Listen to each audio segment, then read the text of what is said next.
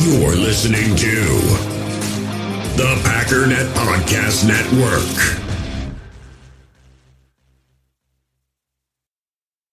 Another day is here, and you're ready for it. What to wear? Check.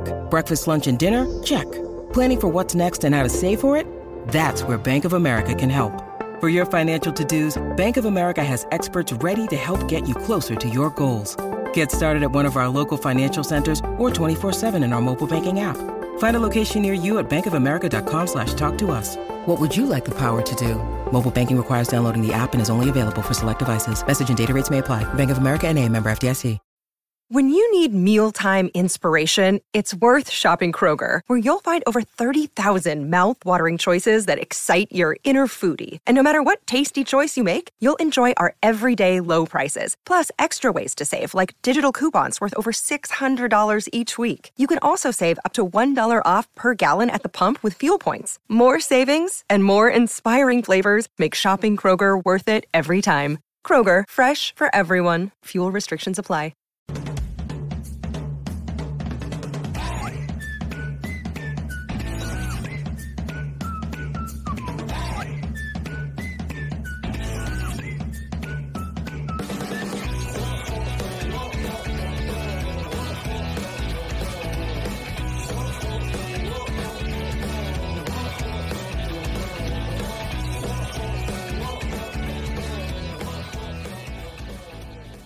What's up, guys? Welcome into Good Morning Lambeau. My name is Clayton. You can check us out on Packernet.com. You can find me on Twitter at Packers_access. You can email us, PackersTotalAccess@gmail.com. You can text us, 865-658-5824. I'm joined alongside Tim, live in Green Bay. Hope you guys are having an awesome Wednesday morning here as you're getting the day going. This is hump day, Tim. This is hump day. Getting ready to come right down the other side of the week, and we've got football coming up on Saturday, meaningful football for the Packers as we got two division rivals that are going to be playing. And then, of course, we've got the Packers kicking off Sunday against Tampa, who Tampa's one of those teams, Tim. You look 1 second and you go, man, they're putting up, a lot of points. And then the next second it's like, all right, they're dookie. You don't really know what you're going to get, much like the Giants game. It's just one of those games you could go in not knowing what to expect, the volatility, I guess you could say, with some of these teams who have quarterbacks who are unproven, but at the same time, there's not a whole lot of tape on them. I think you've seen that with who I'm going to continue to refer to as Danny DeVito, because I cannot remember Tommy DeVito. So I know Tommy Cutlets is the other one. But anyway, how's your morning going, pal? Going well. Got the diesel going, man. I'm on, got one cup down already. I'm waiting for cup 2. It's same, man. Same. I just finished cup 1 of that. Get it in you first thing in the morning, man, especially when you're out there farming like A.J. Dillon. I'm not going to hit it that early, though. Okay, I'm not going to hit that early. All right. Yeah, we got everybody in the chat. Mark in here, Carly Ray, Zane, Derek K, Sam up in the house, Nick McSwain, Omer, of course. Got the whole crew in here. Appreciate y'all swinging through. Let's do this. Let's hit on a couple of the comments here. First of all, Omer in the chat says Dontavian Wicks is likely out 2 to 3 weeks with a high ankle sprain. Jaden Reed is in concussion protocol. We'll see what other news we get today. Matt not having anything to say yesterday. Holding out a little bit of hope for Jaden Reed. We'll see. Right. It's just one of those things too, that was a lick. Tim, did you get to go back and watch him take that hit on that 2-point conversion, man? Have you seen it again or no? Yeah. Bro, it was like he cut the corner and seen everything break down and was just like, here we go. Let's try. Bang. I'm telling you, man, he came out the other side. I thought he was in the pile. And then as the play ended, it's like he disappeared into the pile. And then as everybody got up, he was on the ground a couple yards back, and he was just laying there motionless. Like, man, you talking about a kid willing to sacrifice his body. I can't talk about it enough. That stuff, that means a lot to me as a fan when you see someone willing to sacrifice their body like that. Jaden Reed's going to be a good one. But I say all that because we pointed to earlier in the year, Quay Walker got a concussion. And obviously he ended up playing that very next week, right? He cleared concussion protocol pretty quickly. So hopefully we'll get some good news from Jaden. If he's out today, what we're looking for is a limited participation. Once he goes limited, that means he's moved to the next step of concussion protocol and you're on track. It's very rare someone gets to that point where they're limited because they're so cautious about it, and then they don't play the very next game. So if he's not limited by practice on Friday, Tim, I feel comfortable saying, okay, he's out. Yeah, I agree. And, the only thing that is, gives you a little concern with this is we are on a short week. So turnaround time might be that much more difficult because these are, concussion is one of those things it's like time, you can't really fight time. Time is what they're looking at and your progression as you go through the protocol. So yeah, we'll keep an eye on the injury report. Clearly, we need him. we need Mr. Reed out there. Next man up mentality, of course, but you want Jaden Reed out there, especially with, Scoot kind of being the question mark here with his injuries as well. So, and then Tay Wicks with the high ankle sprain, that's going to be a handful of games there without him. So, yeah, hopefully Jaden Reed is good to go. But also, if he's not, guys. There's a reason we have these protocols. So hopefully he's okay and gets through this for sure. Definitely. Laurencio Delgado, one of the coolest names in the chat, says good morning. Hey, appreciate you swinging through, hanging out with us here on this beautiful Wednesday morning. I'm kind of keeping my eye. I don't mean to be rude, Tim, when you're talking. I'm trying to keep my eye on NFL Network over. There's owners meetings today, and they're talking about health and safety stuff, obviously, as they always are. Here we are talking about a concussion for the Packers. They're talking about those injuries and monitoring them all through the season. One of the other talking points, too, I haven't heard any definitive answer yet, but there was some stuff that came out on the new salary cap we'll hit on real briefly here. Let's see if I can find the screen grab. Ian tweeted this out the other day. Ian Rappaport, of course, at Rap Sheet on Twitter, said the NFL Management Council informed clubs that it won't provide a salary cap projection this week, but business is booming and the cap could exceed $240 million when set. So sounds like the cap, reading into that a little bit, the cap's going to be even higher than they expected. And I'm thinking that at these owner meetings, we should know something here within the next day or two if it hasn't already been reported. So if you guys have heard that, post it in the chat there, and we'll get the information to everyone who's listening on the pod as well. But just kind of keeping an eye on that. You guys know where I stand on the salary cap. I'm not one of these people that says the salary cap is fake. I'm also not one that tries to pretend like you've got to balance the books and stay. There's so many loopholes. The salary cap is very real, in my opinion, from a deadline standpoint, from a date standpoint. It's very date sensitive, if you will. That's why you find yourself having to get rid of a Zadarius Smith, because you couldn't get the cap number worked out before you hit the deadline. Therefore, okay, we got to move on. We got to cut you. But from that perspective, I'm not saying you can go out and just spend an infinity amount of money. I mean, look at the Saints. Everyone immediately, when I bring up the Saints, they go, but yeah, look how bad they are. That's not the point. They've made bad decisions on their personnel. They went out and got the quarterback they wanted to get. That's the point. They made the bad decision on the quarterback. There's no two ways about it. Still a lot of good players on that team. Obviously, they went down to the wire with the Packers there earlier in the year. But I remember when we played them too, Tim, everybody's talking about how good that defense is. The point is, next year, they're like $80 million over the cap. And they go, oh, it caught up with them. No, it's been like that the last 3 years, and they always get under the cap. So you can stretch a window out for an extended period of time. Now, I am one. People hear that, and they might get deterred and go, I don't like that. I agree. I wish that wasn't the case. I wish you couldn't push cap out like that. I wish it was just very cut and dry. I was telling Tim, I talk about all the time, my personality type's Elijah Stitch, and I want the books balanced yesterday. You know what I'm saying? Like that type of stuff, it really it irks me. But when that's the game you're playing, cash over cap, if you don't play the game, you're going to fall behind. There's no two ways about it. You got anything to say on the salary cap, Tim, or anything looking forward, or maybe how the Packers have handled the salary cap in the past? The more I learn about it, the less I understand. So no. I think it's all of us. Not a lot of input on the cap, other than it'd be real interesting to see what happens with Bakhtiari.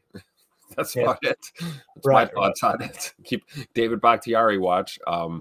But no, and it doesn't surprise me that there's no cap update.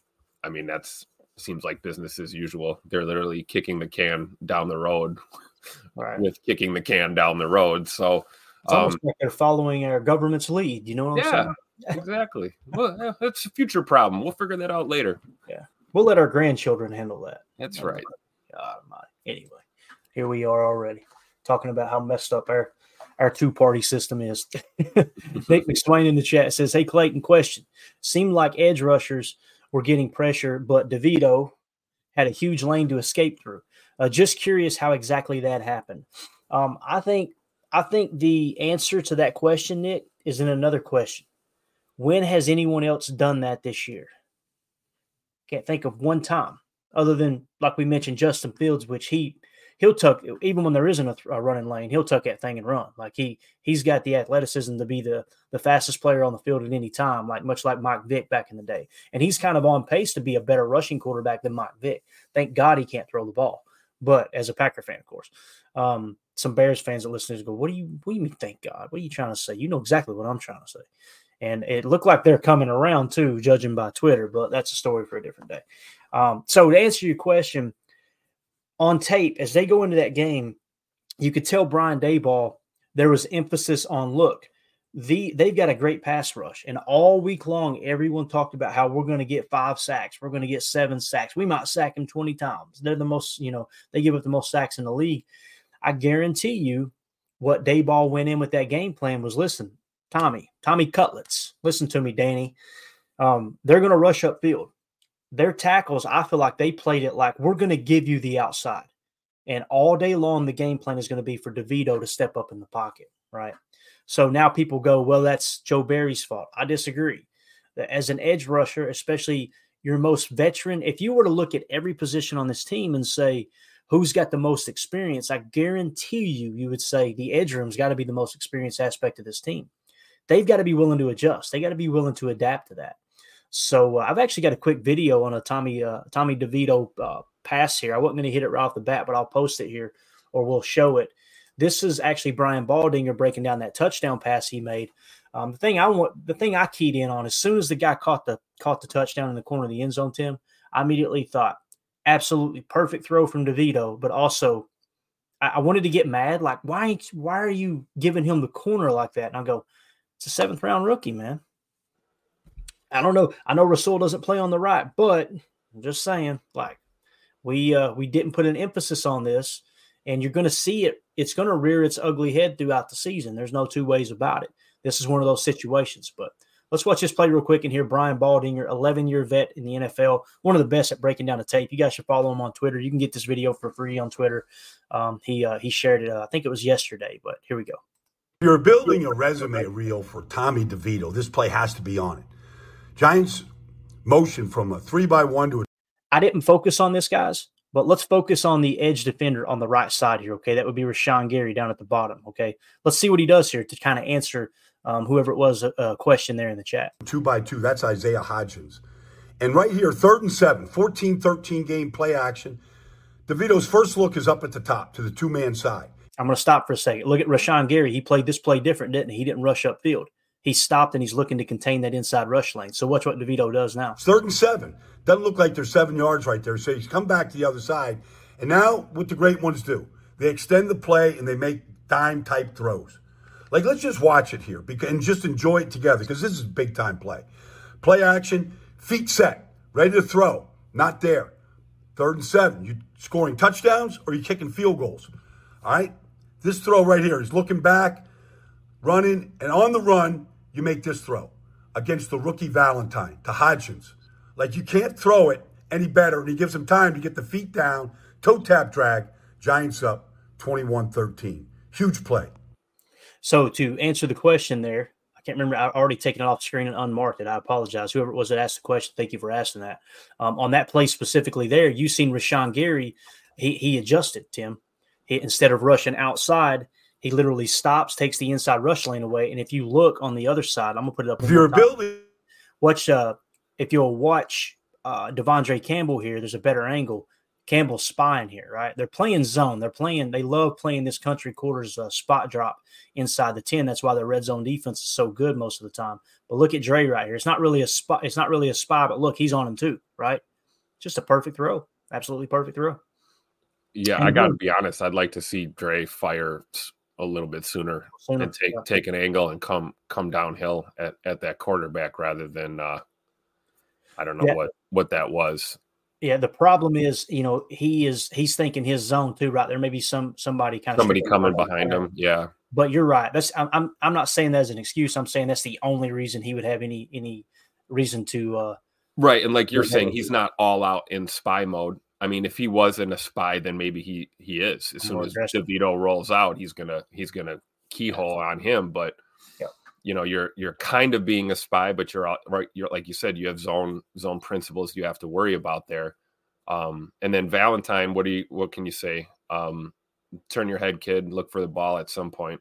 I mean, you already gave up the leverage and you got him running to the corner. I mean, I got to think if he can get his head around and glance, maybe we get a PBU there. But, you know, he was beat, but I guess the one positive there is he wasn't, you know, like wide open. You know, he was beat by a good step and a half.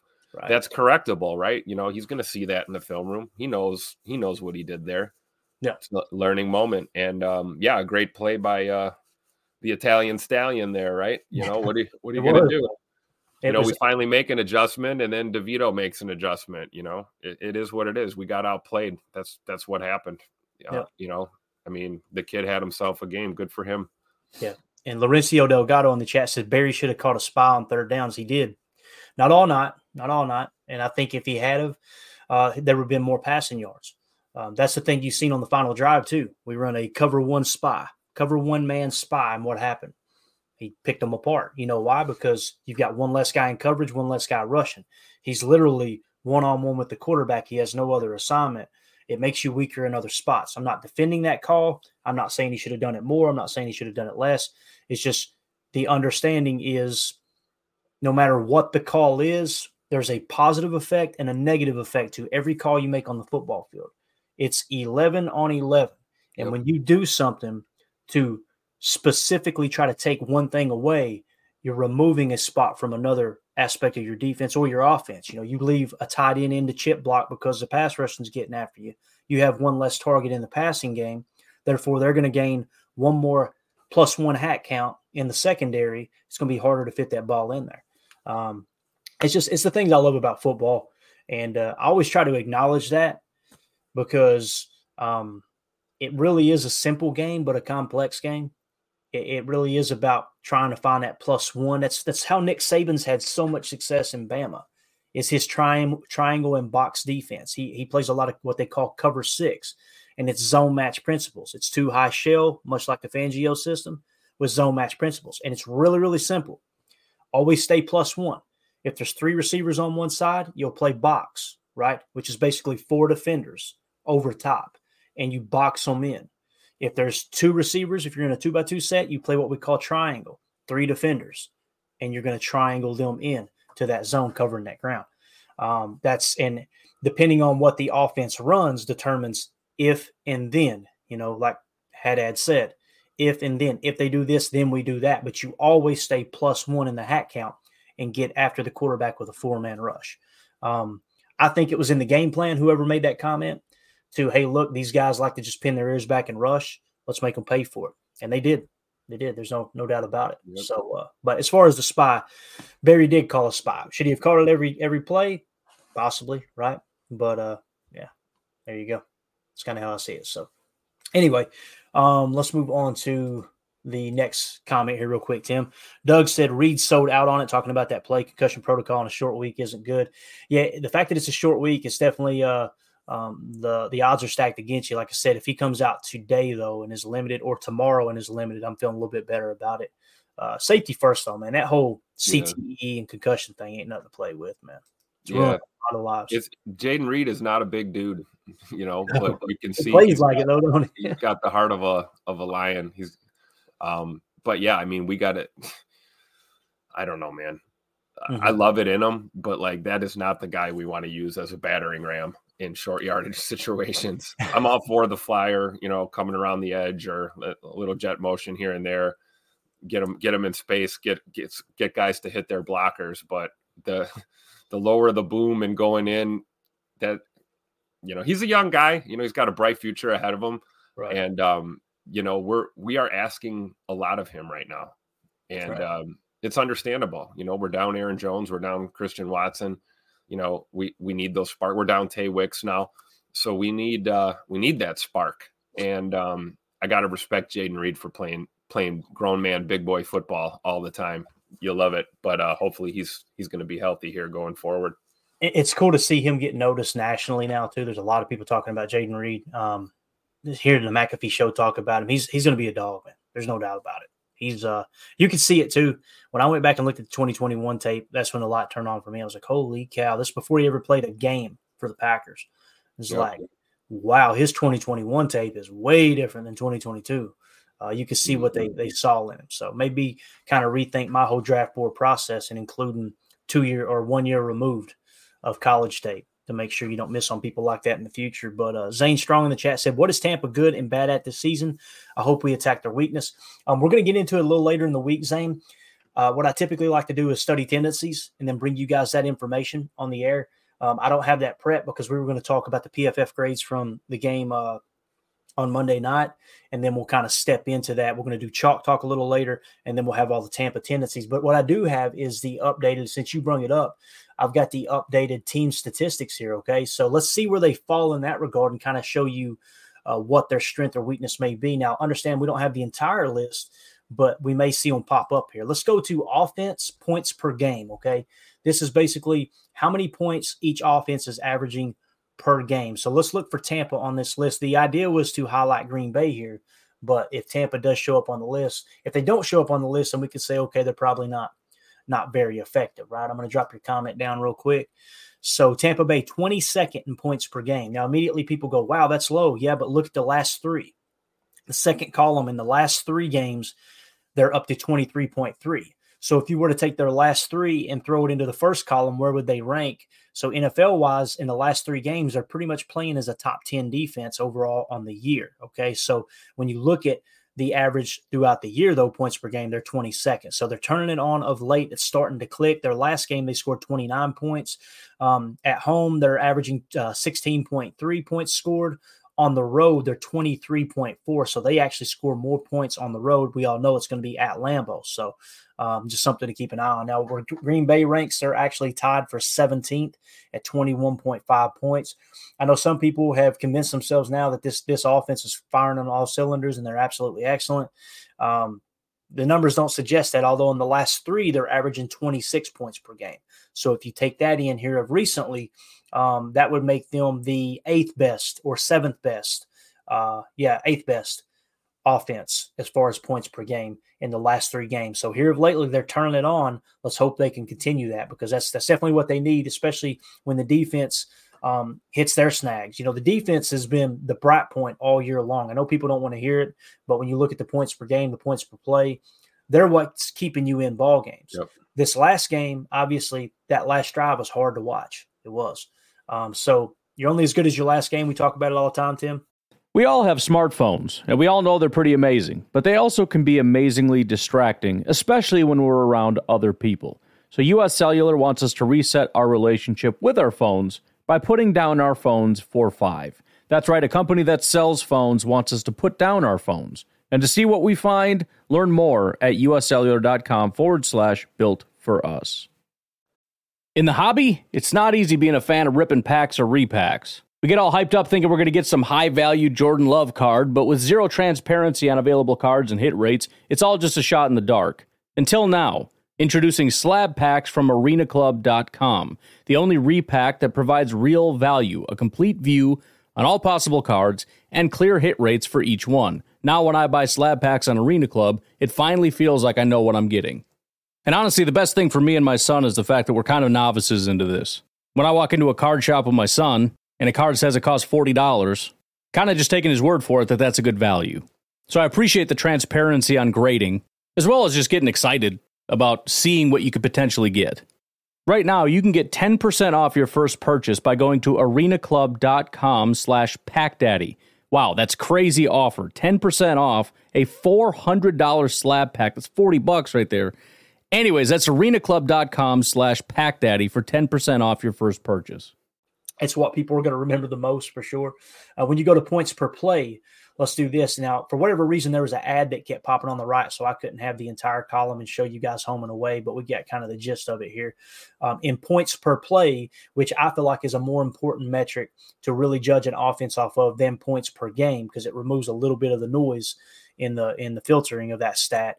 Green Bay is 14th. Tampa is 19th. Okay, so now when you look at the second column, the last 3 games, 0.387, that would actually put them in the number 8 spot in the last 3 games if you were to put it in that column of the entire season. So I know none of this stuff is compared in a vacuum. I got you. I understand that mindset, but that's kind of their offensive point. I think I feel real comfortable saying, Tim, they're right around a top 20 offense, right around the 20 spot. Anything you want to hit on there, man?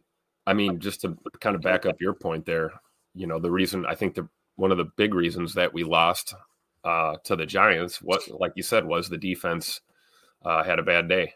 And I think if you look at our track record, I think offensively we didn't look great either. But the way our defense typically plays, if we got a game like that out of them guys, this might have been a 22 to 17 type affair, 22 to 14 type affair. If our defense plays a little bit better, and of course we don't have the miscues with the turnovers that led to points as well. So with Tampa Bay coming up to Green Bay here, we gotta take that into consideration. If our defense plays well, we should win this game.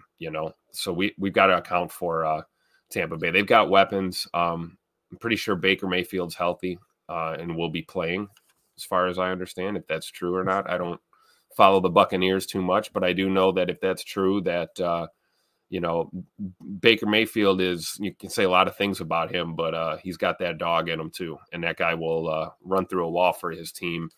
A lot like your boy Will Levis is doing as well. He's kind of that type of a quarterback and a leader.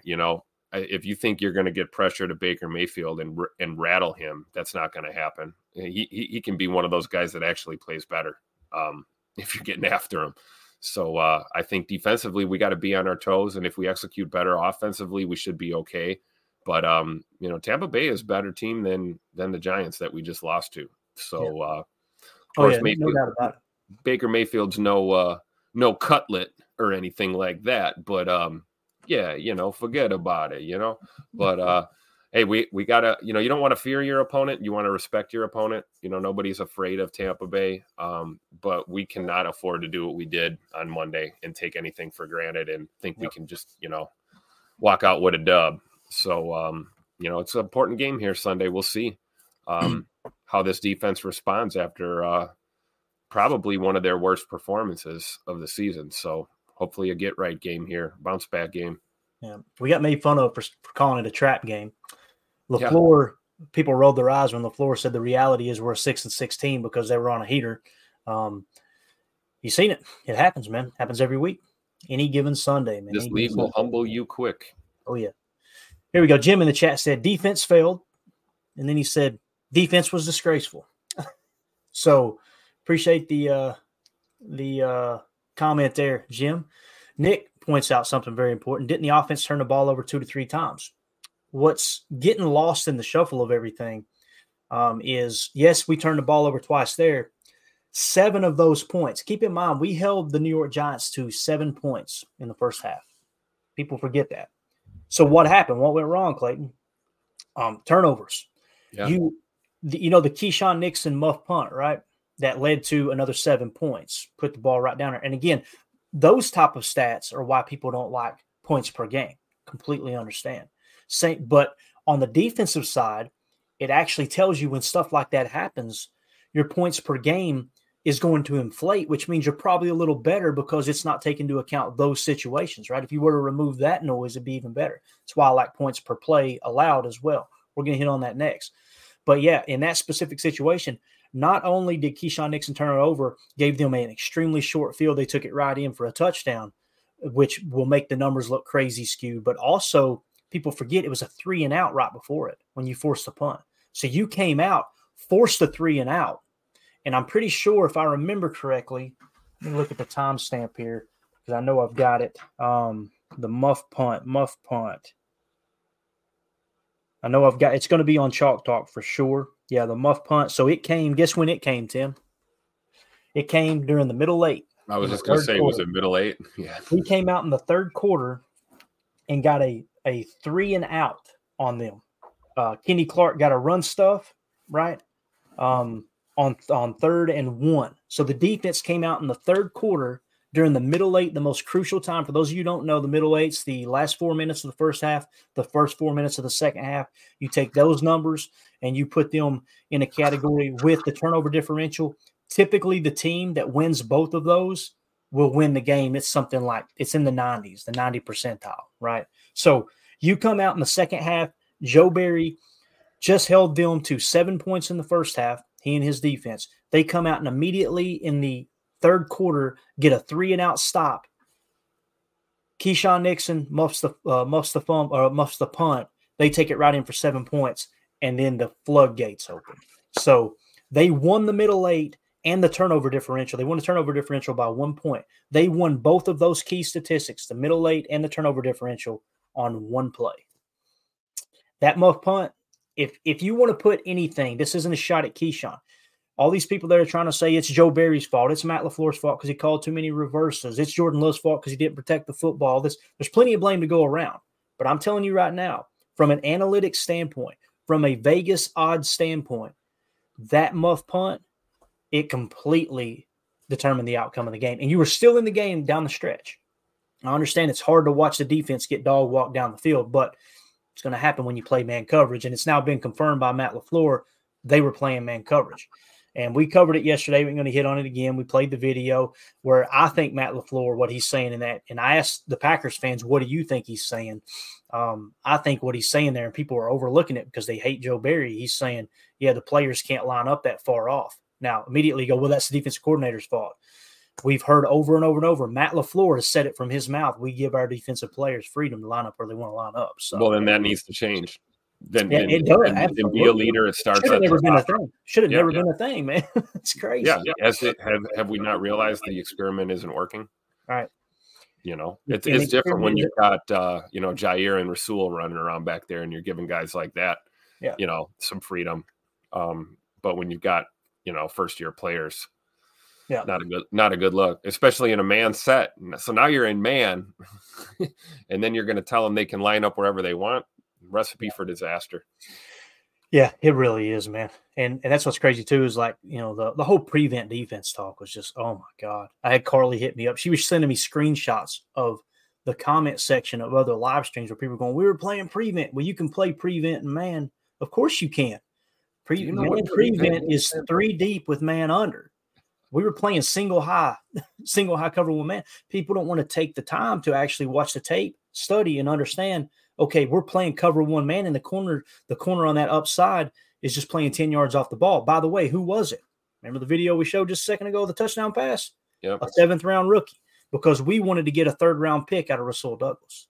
And I just don't get – I mean, let's say we don't play off and we press up and we get roasted over the top anyway. What are we going to say then? Right, and that's the thing too. Like, for the people who were upset that they were playing soft on that drive, they refused to acknowledge the fact that the 32-yarder, the gash, right, that put them in field goal range, we were playing 3 yards off the receiver in man coverage. Yep. Like the bend but don't break was working to that point. At that point, you got to know as the Packers defensive coordinator, the clock is now the opponent. We need that clock to run out on them before they get within field goal range. And if they do get within field goal range, let's make them try a 55-yarder or a 60-yarder. Instead, Keyshawn got caught. This is Matt LaFleur's words, not mine, peeking into the backfield, playing man coverage. You got to keep your eyes on your work. What he's saying there is when you're in man coverage, you can't look at anything else. You're reading body language. You're reading tendencies. Keyshawn, the last game, Tim, talked about they've been studying tendencies of the quarterback and the receivers, right? He got caught peeking. Now, listen, Keyshawn owned it. He said, man, look, I played like crap. Like, this is on me. He's right, but you win and you lose as a team. There's other opportunities in that game. Anders Carlson could have hit the field goal, right? Although he went 3 for 4, so I'm not going to sit here and dog him. Jordan Love could have protected the ball and not turned it over twice. Although, he's trying to fight for an extra yard to get a first down on a read option. He's getting hit by 3 defenders. It's hard to sit here and go, what's he thinking, right? It's I'm not going to be the podcast that tries to throw one guy under the bus. I'm not going to do it. And to just sit here and pretend like it's all Matt LaFleur's fault. It's all Jordan Love's fault. It's all Joe Barry's fault. It's all Keyshawn Nixon's fault. It's silly. I don't want to. It's a team loss. Yeah. Rooter to the tutor, top to bottom. Everybody failed in this game. Right. It is what it is. Like there's plenty of mistakes to go around. Absolutely. Completely agree, man. All right. So we hit on that. Let's hit on defense since we were talking about defense, right? Let's go to points per play or points per game for defense. Okay. And again, the ab was up, so I couldn't hit. I'd love to be able to see their home and away, what they do at home and away, because I think it's important for key matchups. Let me drop this comment down again. Nick, thank you for the comment, buddy. So points per game defense-wise, Green Bay is currently sitting 11th. Tampa is sitting 13th. So Green Bay has now dropped to 11th. We talked about that muff punt that led to 7 points. That obviously hurts it. When you look at the last 3 games now, with Green Bay in the 11th place at 20.5, and the last 3 games are giving up 21.7. So if you look over to the left-hand column, that would drop you out of the top 20. So in the last 3 games, you're starting to see the defense start to struggle a touch, right? That's what you're seeing. Now, of course, this last game, it was 24 points. That was kind of the big outlier because they held Patrick Mahomes to, I think, right around 20 points, under 20 points, 19, right? And obviously in Detroit, they got a little bit of a mop-up there when we went. More of a prevent defense down the stretch, up by 14 points. And, they got that garbage time touchdown as well. So all those things, I think they're important to me to put everything into context. But for some, they don't want to acknowledge it. That's totally cool. You can fan how you want to fan. Points per game right now, Green Bay's currently 11th. Points per play, Green Bay is 10th at 0.31. Tampa is 12th. So you see these defenses are very, very similar in points per game, points per play, Tim. Offense, Green Bay's got the better offense than Tampa. This has the makings of another one-score game. Yep. Decided by 1, 2, or 3 points, right? Luckily, we're in Lambeau. Hopefully, we'll get a little bit of home field advantage there. Not talking ref-wise, just the boys being comfortable, sleeping in their own bed, all that stuff. But anything you want to hit on defense-wise here is Green Bay is still right there. Yeah, I know people hate to see it, but they're still in the top 10 in scoring defense, and they are losing their mind because they just want every negative metric they can point to blame the defense for what's going on. But turnover differential is what wins you ball games. Turnover differential, middle eight, situational football, making the mistakes at the big times, and that's what happened on Monday. That's what I see anyway. But yeah. What do you think, Tim? I think we're going to have another close game, like you said, and I think this defense is going to bounce back, and they're going to get after it. We're probably in the minority of the opinion, but our defense has been pretty good this year. Pretty good this year. So good defenses, when they have a crap performance like they did on Monday, they usually bounce back. And I fully anticipate this D stepping up, almost like taking that approach we've been taking offensively. Offensively, we've been saying, hey, give us the ball, play action bomb, start the game, whatever, end around, jet sweep, start the game, whatever. Let's get rolling. I think we're going to see that with our defense against Tampa Bay. I think we're going to see aggressive defense and, hopefully a lot of 3 and outs, hopefully some takeaways, and hopefully our offense, protects the football and moves the sticks. We can't have drives stalling out. That's the worst thing, is when you put a drive together and then you get nothing, or you're kicking three-pointers all day. We talk about the kicker and all of this. It's like, if you're worrying about one field goal in your game, chances are you made some other mistakes that got you in that position. And here's the thing too. And Jim, I think this is who Jim's talking about. If it isn't, I apologize. You guys correct me. He said all that matters is his performance, and it hasn't been very reliable. He's talking about Anders Carlson, the kicker, I assume, right? What's getting lost in the shuffle too, and this is why we do chalk talk, and the game flow aspect. You see, he missed a field goal. He didn't hit all 4 of his field goals as a rookie, right? It's on him. Did you see the play before? We lost 10 yards on a sack. Yep. We took a sack and made a chip shot field goal more difficult. Those things matter. They matter. So it's funny that, 4 weeks ago it was get rid of Love. Love isn't the guy, right? Then we go through this spell where he plays hot, and again, his last 4 games, 9 touchdowns, 1 interception, I think.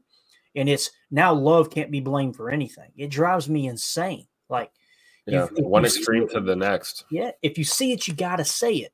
If it happened in the game, do the research, find the key important plays in the specific situations. This is what I'm talking about here, in these specific situations, and how you get a run stuff coming out in the middle eight. You're about to seal up the middle eight, right?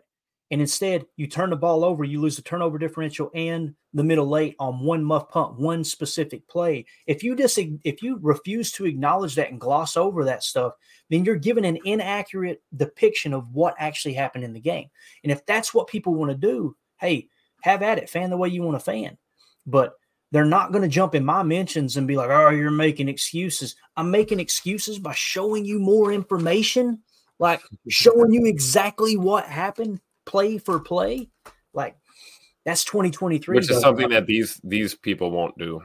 They won't chart a game. And we're not talking about Jim. We're talking about other people. Right. No. We're talking about that whole narrative. Right. That whole demographic of fan out there, you know. Right. And that's not a knock, you know, like we always say, fan how you want to fan.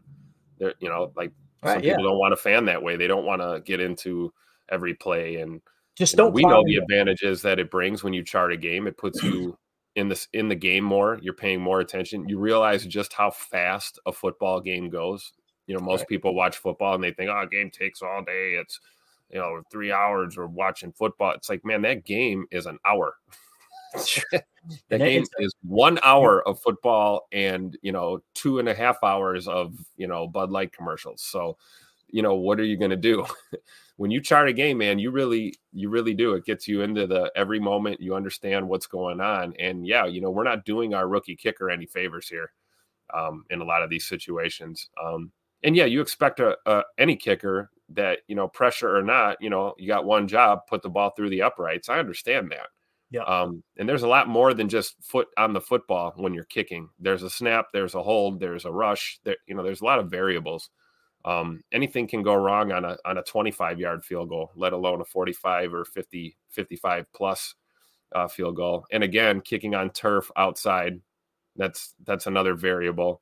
Like I said, the only thing worse than turf is turf outdoors. I'll never understand it. It's like kicking on wet carpeting. But you know, hey, this kid's going to turn it around. He's building his repertoire as a pro right now, and I think he's just going to get better with time. We got to be patient. We have to be patient. Yeah, definitely. So, Jim, you said all that matters is performance, and it's been very unreliable in a situation like that where you end up losing. You know, if he hits that fourth field goal and he goes 100% on the day, yeah, you win the game. I completely understand that, man. I really do. It's a tough look, right? It's tough to swallow. But when you look at the kicking statistics, now you guys correct me if I'm wrong, if you find that these numbers are inaccurate, because this website I found, yeah, I was like, this looks like as ghetto as it gets, but I couldn't find the kicking statistics that would sort correctly on any other site. So I think these are accurate. Okay. They should be up to date to the best of my knowledge. If they are, then currently Anders Carlson is sitting 11th in the league in kick and field goal percentage. Okay. I tried to sort it for extra point too, to kind of get an idea of where he ranks there. Unfortunately, the site kept locking up when I tried to do that. So field goal percentage, he's 11th at 80%. He's hitting 80% of his field goals, according to this, Tim. As a rookie kicker, I am happy with that. Like, you're talking about a top 10 kicker in accuracy, a borderline top 10 kicker in accuracy. Because I think, 10th, he's actually tied for 10th. I apologize. He's 11th on this list. He's tied for 10th. And it looks like Randy Bullock's only attempted 5 kicks, if I'm looking at that correctly. So much your sample size for Anders Carlson. So you could say he's legit a top 10 accurate kicker. Now, when you look at the extra point percentage, I think that's something that's kind of stood out. He's missed a few extra points. He's still at 88.9%. on extra point percentage. I believe that's the number over there that we're looking at. So I couldn't sort by it, but just wanted to give an update on Anders because it got talked about by Matt LaFleur too. He said, when asked, Bill Huber on Twitter says, they asked Matt LaFleur, are you committed to Anders Carlson? I'll just read the tweet. Bill Huber tweeted out, LaFleur is, quote, absolutely committed to Carlson for the rest of the season. If there was any doubt, they asked him, he said, are you committed to keeping him as your kicker? He said, absolutely. So I'm sure Matt's looking up going, he's hitting 80% of his damn kick. Yeah, like if there's any doubt, you're doing this wrong, guys. You know, like I don't know. Can we get those numbers back up on the screen real quick? Yeah, absolutely. I saw something so a couple names on here, some other younger kickers, Atlanta, Mr. Koo in Atlanta, a guy who had a rookie season, if memory serves me correct, pretty similar to the type of rookie season Anders Carlson is having. And Koo is certainly one of the top kickers in the league now. Yeah. There's a lot of guys that, I don't know if this is a Packer fan thing, if this is something that we do, or if a lot of teams do this, they're fans, but we expect people to come in and just be phenomenal right away. We expect them to be perfect every Sunday, every game. And we gloss over the fact that, this is a learning process, and playing football in college and playing football in the NFL are very different. And so is kicking a football in college versus kicking in the NFL. We have to be aware of the fact that this is a rookie. Now, if Anders was in year 5 or 6 or something, okay, now we might want to have a conversation about some of the inconsistencies, but he's a rookie, guys. We gotta be patient. Yeah, definitely. Cheese Head Murphy in the chat said Crosby got picked and let go in the same week. What does that say? We were talking about that offline, Murph. It's yep. Crosby got added to the roster out there in LA. Like Tim said, a lot of fire under their kicker, and then boom, he's gone again, right? I think it says that Goop made the right decision, right? You guys know I've been critical of Goop. I have never been accused of being a Goot licker. I've been one on the other side that they think that I'm calling people Goot licker. That's not what I'm doing either. And I'm pretty sure if we had Mace still here kicking, what would people be? What would the argument be if he's not doing well? Oh yeah, you know what? Then we're gonna hear, well, we should have moved on, and why didn't they draft a kid? Anders Carlson, they should have kept that kid. So it's like, I don't get it. Guys, it's his rookie year. To be honest with you, I thought he was going to be worse. Coming out of camp, we were really nervous. Dude, I thought it was going to be like, oh, he's going to be down there around 50%. Like, yeah, and when I look at these numbers, it's like, what else could you ask for, man? It's a rookie. Yeah. We've got to get to the PFF grades because I put that in the title, and I'm tired of putting something in the title and us getting off on tangents. But this is important though, Tim. These kicking numbers, man, it's so important. Number one Packer fan said it's only 4 games left in the season. Why would anyone ask him that question? Of course he's going to stick with it. You know why, buddy. You know why. Because they try to corner them, man. They do what they can to try to get. And hey, one more Mason thing. Here's the other thing. Are we sending Mason Crosby onto the field for anything longer than 45, 40, 48, 47? Probably 50, I would think, is probably the peak. And we're going to be saying a prayer before every kick with him at 50 plus. But Anders can put that thing a couple rows up into the stadium if you need sure to. Can. And let me tell you, when Anders tweaks that accuracy and gets that leg under him how he needs to, and he's hitting with accuracy from that range, we'll see what the narrative is about our kicker here in the next few seasons. I think, for everyone who says he's going to miss a kick, cost us the game, I think there's going to be one down the stretch here that he booms and we go, look at this. I think it could happen. I expect rookie kickers to miss kicks, guys. Like, again, it's like going into the season, me saying we're going to win 6 to 10 games. That's not to brag and go, I called it. No, it's like try to really sit down and look at the team and look at the kicker and, okay, what have rookies done in the past and this and that? What have kickers done in the past? And create a realistic kind of prediction or expectation, I should say, man. But Nathan in the chat, appreciate you. Nathaniel Schneider says, Crosby was 81% career. Longwell was 83%. Carlson is at 80% on the year. He's doing fine.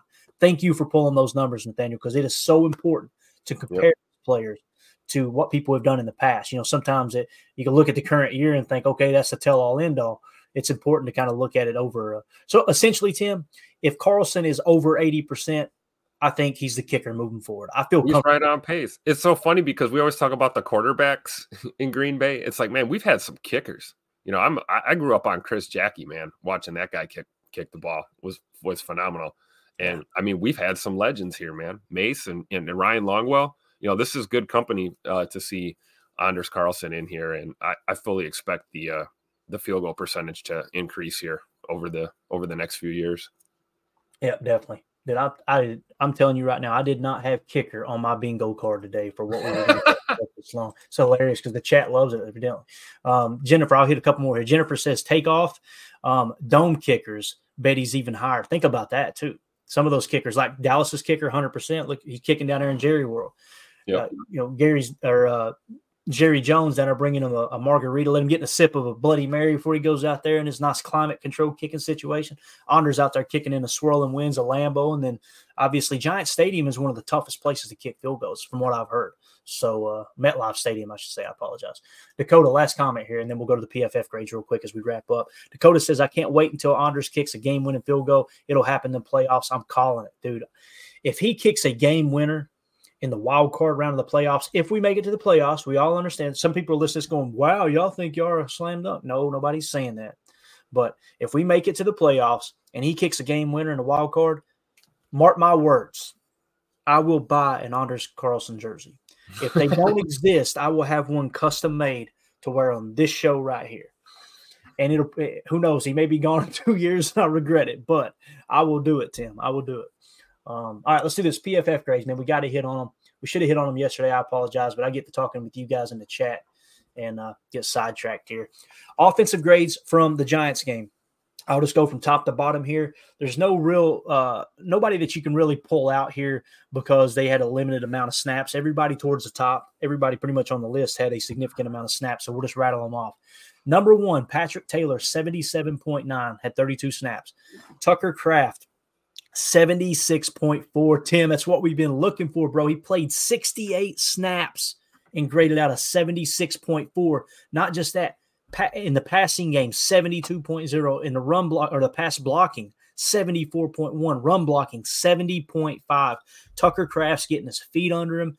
God, I hope this is normal. I hope this is the new norm. It's why you take multiple swings on positions of need in the draft, because if you miss on one, you hit on another. I think they hit on both. We got to get Musgrave healthy. You will never hear me moan and complain about 12 personnel again if Tucker Kraft is playing like this and Luke Musgrave shows what he's done early in the year too. I'm so excited about Tucker Kraft. I hope this is normal. Now, overall in the season, we're going to pull those up a little later in the week and kind of see how consistent players have been. But, man, what a game. What a coming out party for Tucker Kraft. Zach Tom, 72.2, held his own over there against Thibodeau. Rasheed Walker, left tackle, 67.7. A.J. Dillon, 66.1. His pass blocking grade really drug him down at a 43.0. Running grade was 64.7. A.J. in the passing game, 72.5, though, man. Great catch and run. We'll talk about that maybe on the next episode.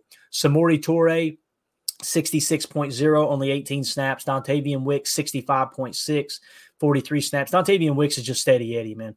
John Runyon rebounded a little bit, 65.0. Jordan Love, you guys heard me say on the postgame show, I just pray to sweet baby Jesus he ain't in the red. He wasn't in the red, thank God. So he finished at 58.6, still a horrible game, obviously. You could see it all over the tape. He was inaccurate in the first half, turned the ball over twice. That's a grade he deserved, and let's hope that this is a little valley and he's going to go right back to the peak again that we've seen the previous 3 games. Jaden Reed, even though he scored the tud, had a little bit of an off night, 56.6, so something to monitor there. Sean Ryan, 56.0. Everybody was screaming for Sean Ryan. Again, you see it. Pass block, 81.7. Run block, 54.8. Yosh Nijman, 55.9. Malik Heath, 55.8. Got to get more consistent with Malik, but, man, those 2 touchdown catches at the end were just phenomenal. I know one didn't count, but I'm still calling it a touchdown catch because it's just a great job improvising, getting open, strong hands. Although they batted it out after he took the 3rd step. It's a tough call. I won't go there. I don't get that. My buddy Tony was asking the same question. So if you're going to the sideline and you make a catch and you get 2 feet down and you maintain possession, that's a catch. Mm-hmm. Why is the rule different in the end zone? Right. I don't get it, man. I don't understand. Anyway, topic for another day, Tim. I know it. Crazy, bro. Josiah DeGuara, 55.1. Romeo Dobbs, 54.7. Josh Myers, 54.6. Ben Sims, 52.4. Ben Sims only getting 10 snaps really says a lot about Tucker Kraft, guys. Says a whole lot about Tucker Kraft. Because, going in this game, it's like, okay, maybe Ben Sims is more cut out than Tucker Kraft right now. And, no, Tucker Kraft took a huge step forward. Josh Myers, though, 54.6. All those people that did their victory lap 3 weeks ago, oh, where are they at? I thought Josh Myers was horrible. Don't count your chickens before they hatch, man. 54.6, pass blocking grade 30.0, run blocking grade 61.4. The Jaden Reed run down the sideline, not the touchdown, but the other of the 32 end arounds that Matt LaFleur called. He had a nice play there. The only positive play that I seen from Josh Myers on the day. I'm telling you, he was all over the tape, just looking sloppy. Got to get center fixed, man. In the last two games, we were in here going, man, maybe he's turning the corner. Maybe this is it.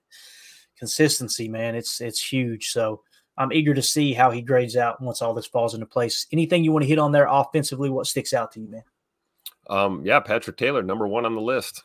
Thought we got a pretty good performance out of him. I had a question for you on the receivers, like Toure and Reed, SRY wide receiver. Is that slot? Are they saying slot receiver / wide receiver? What is that? What does that designation mean? The what now? For the position, when you're looking at receiver. Oh, yeah, it's just basically saying that's where they lined up the majority of the time. Slot, okay. Yeah, that's slot. Yeah, I imagine that's what they did, slot there. And then the other right and left wide out. Okay, I see. It gives you a good idea of like how the depth chart says. Like Jaden Reed is your slot receiver. Samori Toure is kind of the backup slot. So when players go out, Jaden slides into the Z. Samori Toure will come in. Of course, Samori Toure actually replaced Jaden Reed, but I think they try to narrow that down to where they line up. Right wide receiver, left wide receiver, and then slot. Okay. Makes sense. Okay, cool. Yeah, and then Zach Tom, of course, stands out. You talk about steady Eddie. I mean, one thing for sure we don't have to worry about on our offensive line, thank God. And then, yeah, Tucker Kraft, absolute dog. You got to love a tight end that just wants to go out and hit somebody, whether that's blocking, whether that's I have the ball and I'm going to lower the boom. I mean, I love it. Hard-nosed tight end. I love it. Yeah, definitely. Trying to keep up in the chat here. Let's jump over to the defense real quick, and then we'll get ready to wrap this thing up. I got to get going for sure. On the defensive side of the ball, you've got, let's see, Devontae Wyatt, 89.7. Great game from Wyatt. Only 29 snaps. He got banged up there, I think about right around halftime, it seemed like it was. I think it was pretty early in the game, if I remember correctly. TJ Slayton, 86.9 with 34 snaps. Guys doing their job in the middle, right? It's just, again, what did Tommy DeVito do all day long? Drop back, stepped up, and scrambled out through the rush lane, right? That would make you think, okay, how did the edge defenders do? I'm glad you asked. Preston Smith, 63.8. Rashawn Gary, 58.6. Who do you think PFF thinks it's their fault, right? Kingsley and Ibori had 20 snaps, 40.9. But again, back to the positive. Eric Wilson, you guys heard us talk about him. It's only one snap, 75.2. But that dude, every time he's on the field, like he made a play on that fourth down stop. He and McDuffie, he got in the backfield, or he got to the line of scrimmage just enough to wrap the running back up.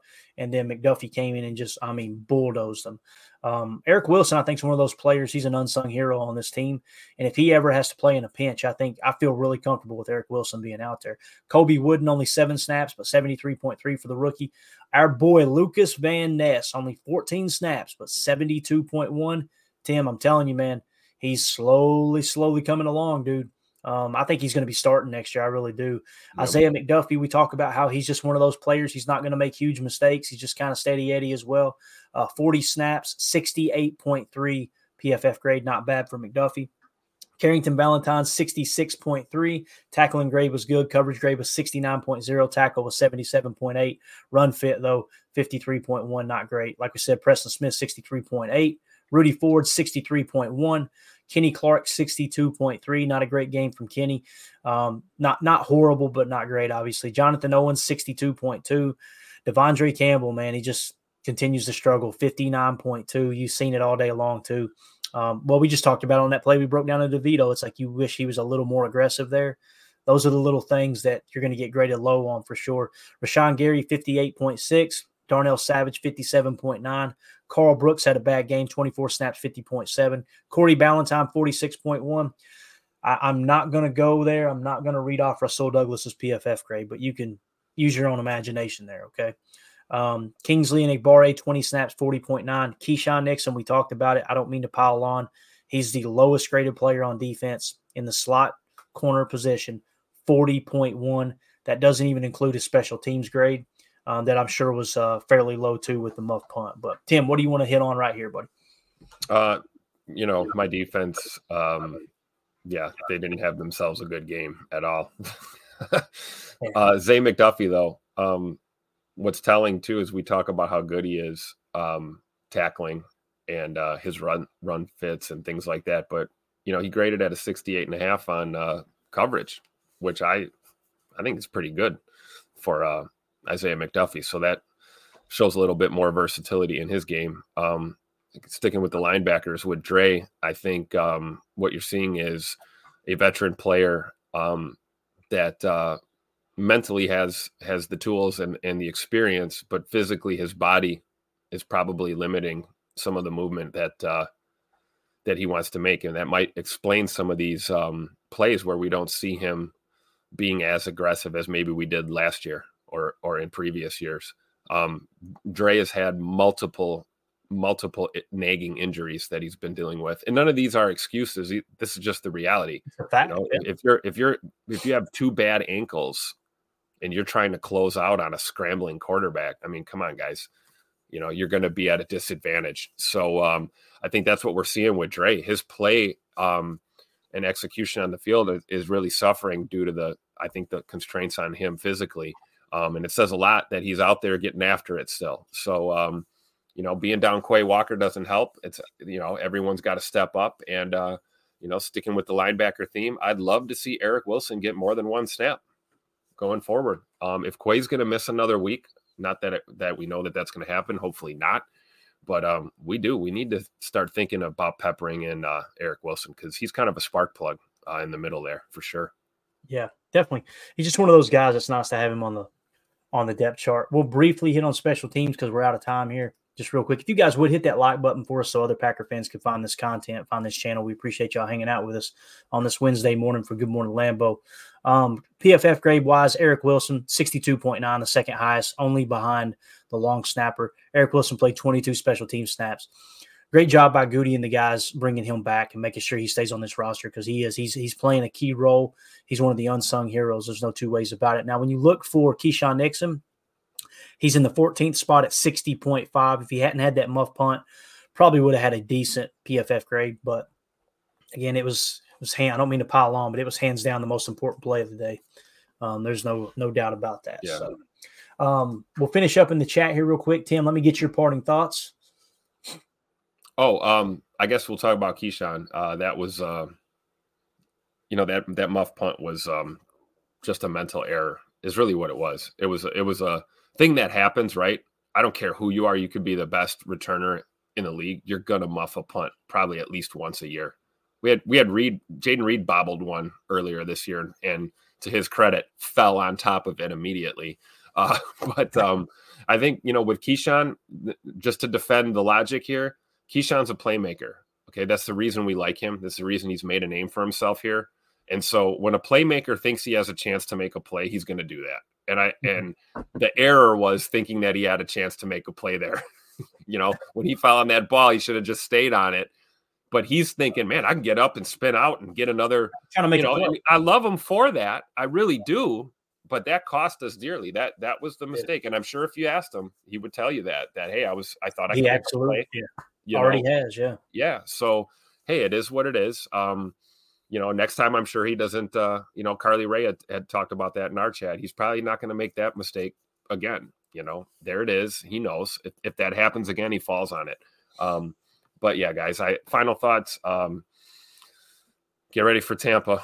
Get ready for another nail biter. We're going to get to bite them nails, let them grow out until Sunday. So you got something to nibble on while you're watching this one. But I got a feeling I'd love to see a boat race. I'd love to boat race them. But I don't know. Something tells me it's going to be a one-score game. I agree. And I know people, they get uncomfortable talking about that. I love it. I love close games, dude. I'm that dude on the edge of my seat. Like, this is what – listen, it's great to see your team blow another team out. And obviously any fan would want to see that over a tight game. But there's just something about those close games where, the game hinges on every single play, like the Keyshawn Nixon, play.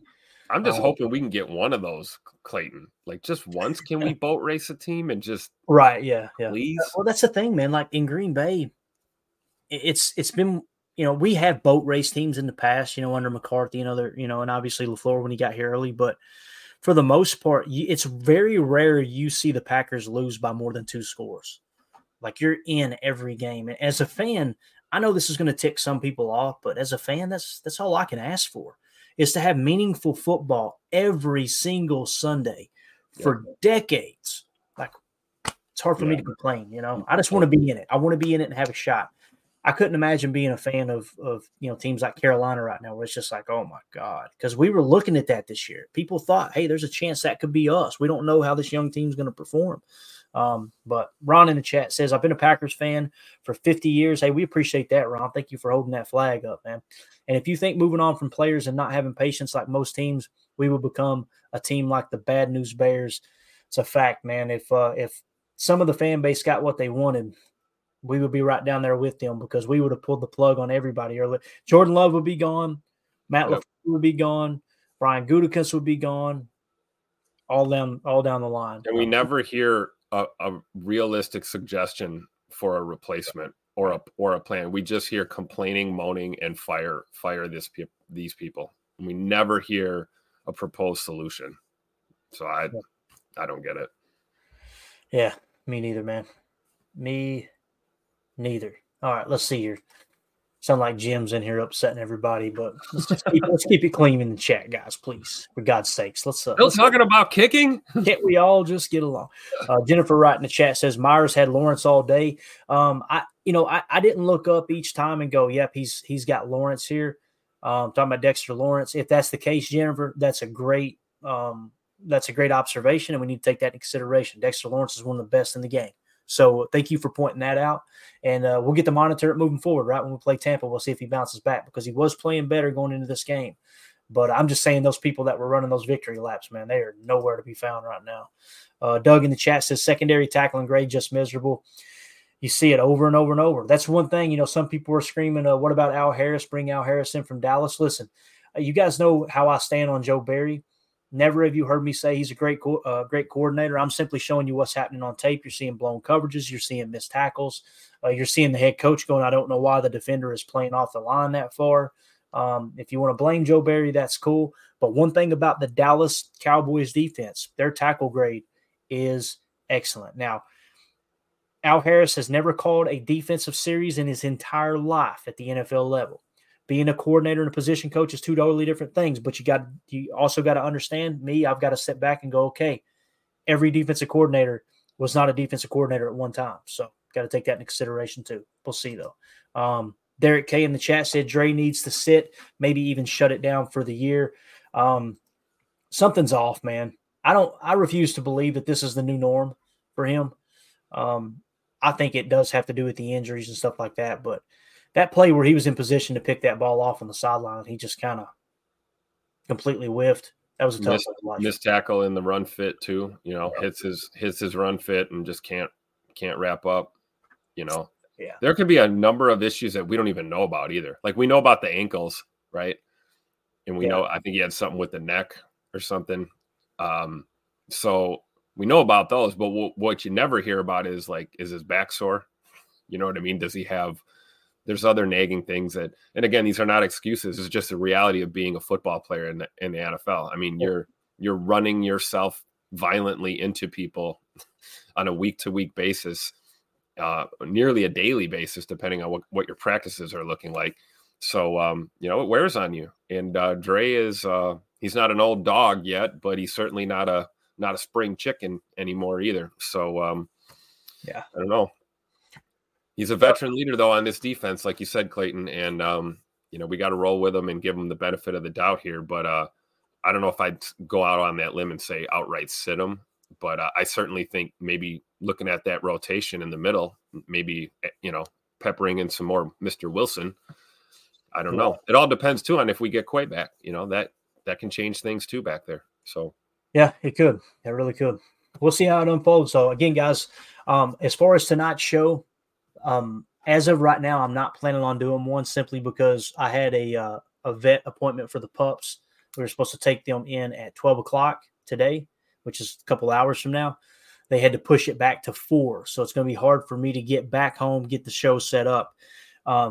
all I'll say is check back on YouTube on our homepage, say around 5 o'clock Central, 6 o'clock Central. And if I don't have one up by then you'll know there's probably not a show. Okay. So that's one way to kind of keep your eye on whether or not we're going to go live. I would love to do one. I'm hoping I can. But as it sits right now, I don't want to tell you guys, I'm going to do one, set the stream up, and then me not come through. I definitely don't want you guys setting time aside to hop in here and talk ball and me not follow through. So right now, no show tonight, but I will let you guys know if that changes. Tim, I'll definitely let you know in case you're free too, buddy. So okay, for sure. Get them pups taken care of. Oh, yeah, absolutely, man. We're going for their final shots, and then I'm going to Florida next week. The plan is to do a show on site in Florida, so I've got some tech that we ordered and going to take with me, so hopefully we can make it happen. But we got to get those final shots so we can kennel them up while we're out of town. So that's the whole purpose. So I can't get out of the vet appointment today. So with that being said, guys, appreciate y'all hanging out with us. Everybody in the chat, you were absolutely awesome. For those of you listening on the pod, thank you for making us a part of your day. This has been Good Morning Lambeau. Y'all have a great day. Keep it positive. Like I said, take care of one another. Let's go out and be the change we want to see in the world, and go Pack Go.